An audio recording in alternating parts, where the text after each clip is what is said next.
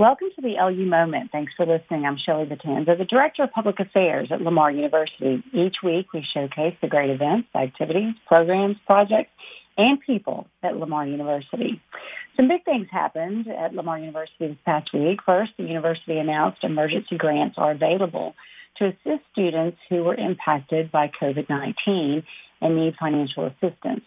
This application supports consideration for actually two funding sources: the Emergency Financial Aid Grants for students for coronavirus aid, relief, and economic security, or the CARES Act, and the Cardinal Emergency Fund. In addition to existing resources, Congress recently passed the CARES Act, which provides Lamar University with an additional $3.5 million in grant aid to assist students, both undergraduate and graduate students, who have financial impact from this pandemic. And for those who do not meet the qualification of the CARES Act funds, they will be considered for university funds depending on availability. So all the information in the applications are online at www.lamar.edu/COVID-19 application. So students can check that out. Additionally, the university announced a new normal and a plan to reopen the campus. In a letter to the campus community, Dr. Ken Evans, president of LU, provided a phased-in approach, all contingent on opening up America again and open Texas guidelines and CDC requirements and caveats. Over the summer months, the campus will slowly open back up, bringing employees back on campus, but still offering online summer classes only. So we will provide summer classes online, so there'll be no face-to-face classes this summer. The plan calls for social distancing, personal hygiene, hand sanitization, self-screening, masks to be worn at the discretion of each individual, providing PPE. There'll be no university travel, self-isolation if symptoms appear, and contact tracing, among other mitigating risk factors.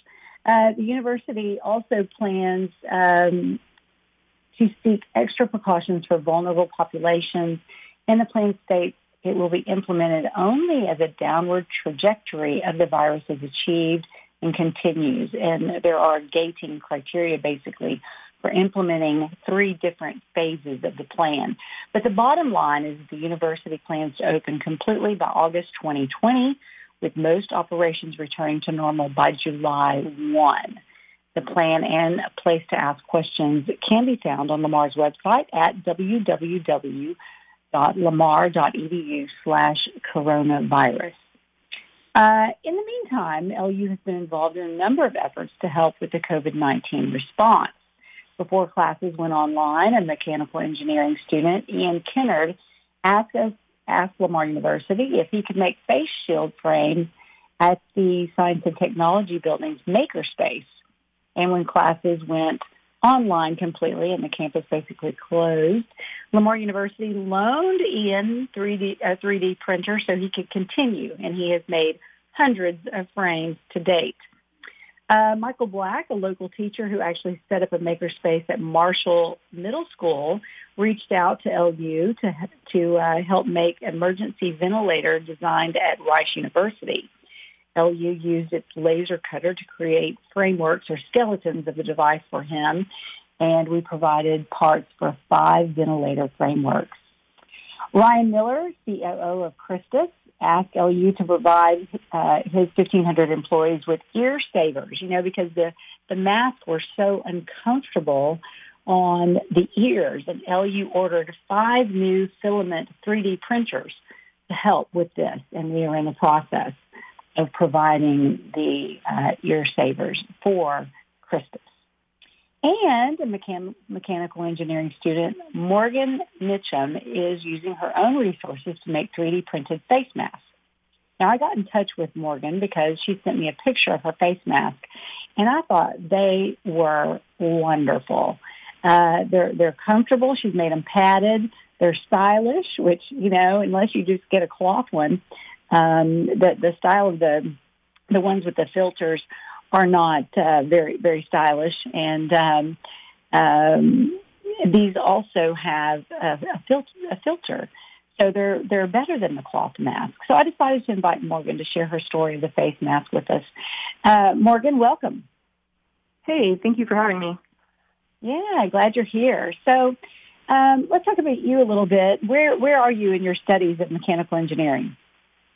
So I'm in my second to last semester for my mechanical engineering degree, and I just finished my senior design project, which was a solar-powered scooter, which was pretty neat. But yeah, I have one more semester, and I'm excited to graduate. Yeah, I bet so. One more semester and you're out of there. And then we have this little bump in the road. So what are your future plans once you graduate? I've been interning with a company called Cheniere Energy in the LNG business. So I think that I'm going to try to stick with them and go that route, the oil and gas industry. Are you local, Morgan? Do you live in the area? Yes, I was actually born and raised in Beaumont, and I do reside in Beaumont. Okay.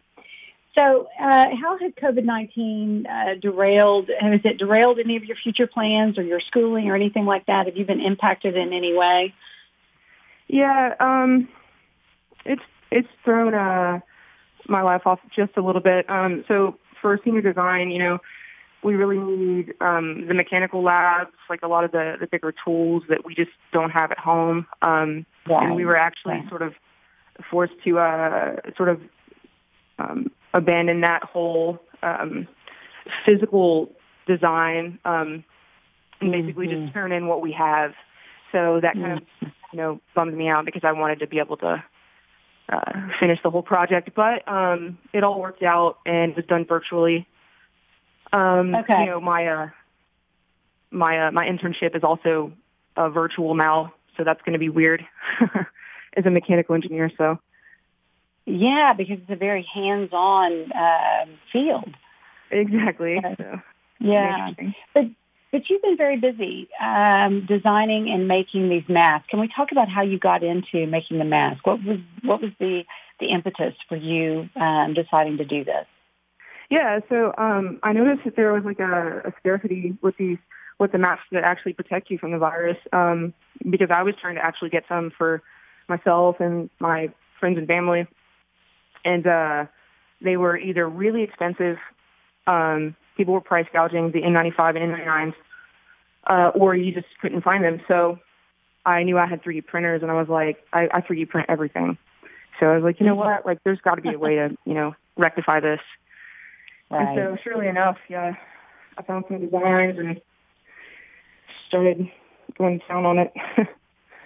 So you found designs online and started printing them? Yeah, I found a couple of different designs.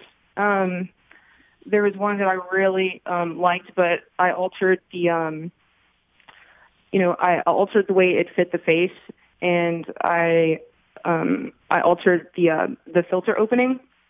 So it wasn't as stuffy, because those big face masks can be pretty stuffy. Right. So it looks like there's more room in your mask for like your nose, and they look a little bit more. I guess they're a little bit bigger, roomy. Yeah, and I can actually scale it. I've made them for children as early as like 5 years old. Wow. So you can scale them. It's actually really neat. You can customize these for children, because a lot of them don't fit children. They're just a one-size-fit-all. Exactly. But it doesn't really seal. So that's doing cool. Well, and yours it's more than just a printed mask. You've also added some other features. Talk to us about the features that you've added, especially the comfort features. So I noticed that even though these masks fit to most everyone's face, it still didn't fully seal. So I was trying to think, how could I seal this better without making it too tight? Well, I remember like installing like an external like AC unit and using this foam strip, and I was like, oh yeah, that stuff's very cheap. I can just line the mask with that, and surely enough, it actually was really comfortable, and it sealed better than N95 when I directly compared them. Wow. And you have a filtration system on these masks as well. Where did you come up with that idea, and what is it? So a group that I am in on Facebook that sort of has banded together and tried to send out masks to healthcare workers and essential workers. There's a guy that realized that these filters, these home AC filters, can basically be used on the masks if you just, take them apart and cut them out. Well, they were using like NPR like 1900s and things like that, and I was like, well, wait, why not just use the best ones that actually filters out really fine particles? So, it's about a $50 And these are air filters you put in your house, correct? Yes, and they're not toxic. They don't have like fiberglass or anything. Okay. But they actually do filter out 82% of the virus size, which is 0.125 microns, which is incredible. I found a research paper that did a study on it. Wow. So these are N95 quality, would you say? It's the closest thing that you can get to an N95. Okay. And then you added a little color, and you got the ear straps that are pretty comfortable and colored, which I like. Talk about those. Yeah, so that design is not mine. I found that design online, and I noticed that a lot of the people that were making them were printing them with like a hard plastic material, which isn't very comfortable. So I started printing them with a flexible filament, which is incredibly comfortable. I mean, and it's very strong material, so I put my own spin on that as well. Is it like a rubber? What is it like? Yeah, so it's very similar to like a rubber material. It's slightly harder than a normal rubber. It's about as soft as the bottom of your shoe. Yeah.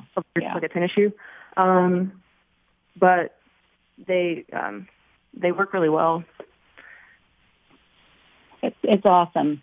I've seen, so many cloth masks and different masks, and this really seems like something that people can do, that they can make. And I mean, you're making them, and I know you got skills to do that. But that this is something that we can start to look at and even create on our own. Correct? Exactly. In the face of this pandemic and the shortage of PPE, this is a great alternative. So people can find you on Facebook, Morgan? Sure, yeah. They can find me on Facebook or by email if I'm okay to give that out. Sure. Go ahead and give out your email. Yeah, it's just Morgan Mitchum at hotmail.com. And my last name is Mitcham. Okay, very good. Well, I know you learned all of these great design skills at Lamar University, correct? I did, actually, yes, doing research there. So great. Well, we appreciate you, and we appreciate what you're doing and getting these face masks out, I know, to essential healthcare workers and to others, family and friends. And really, you're a shining star right now for Lamar University. So thank you so much. Thank you so much for having me. Okay, if you're like me and you're looking for things for your kiddos to do, I have a suggestion. Spindletop Gladys City Boomtown Museum has a resource page on their website, and it is at lamar.edu/Spindletop Gladys City/resources. So go and check that out. There's some coloring sheets there, a crossword, a word find, WebQuest, and so much more. And also, there is a virtual tour of the museum.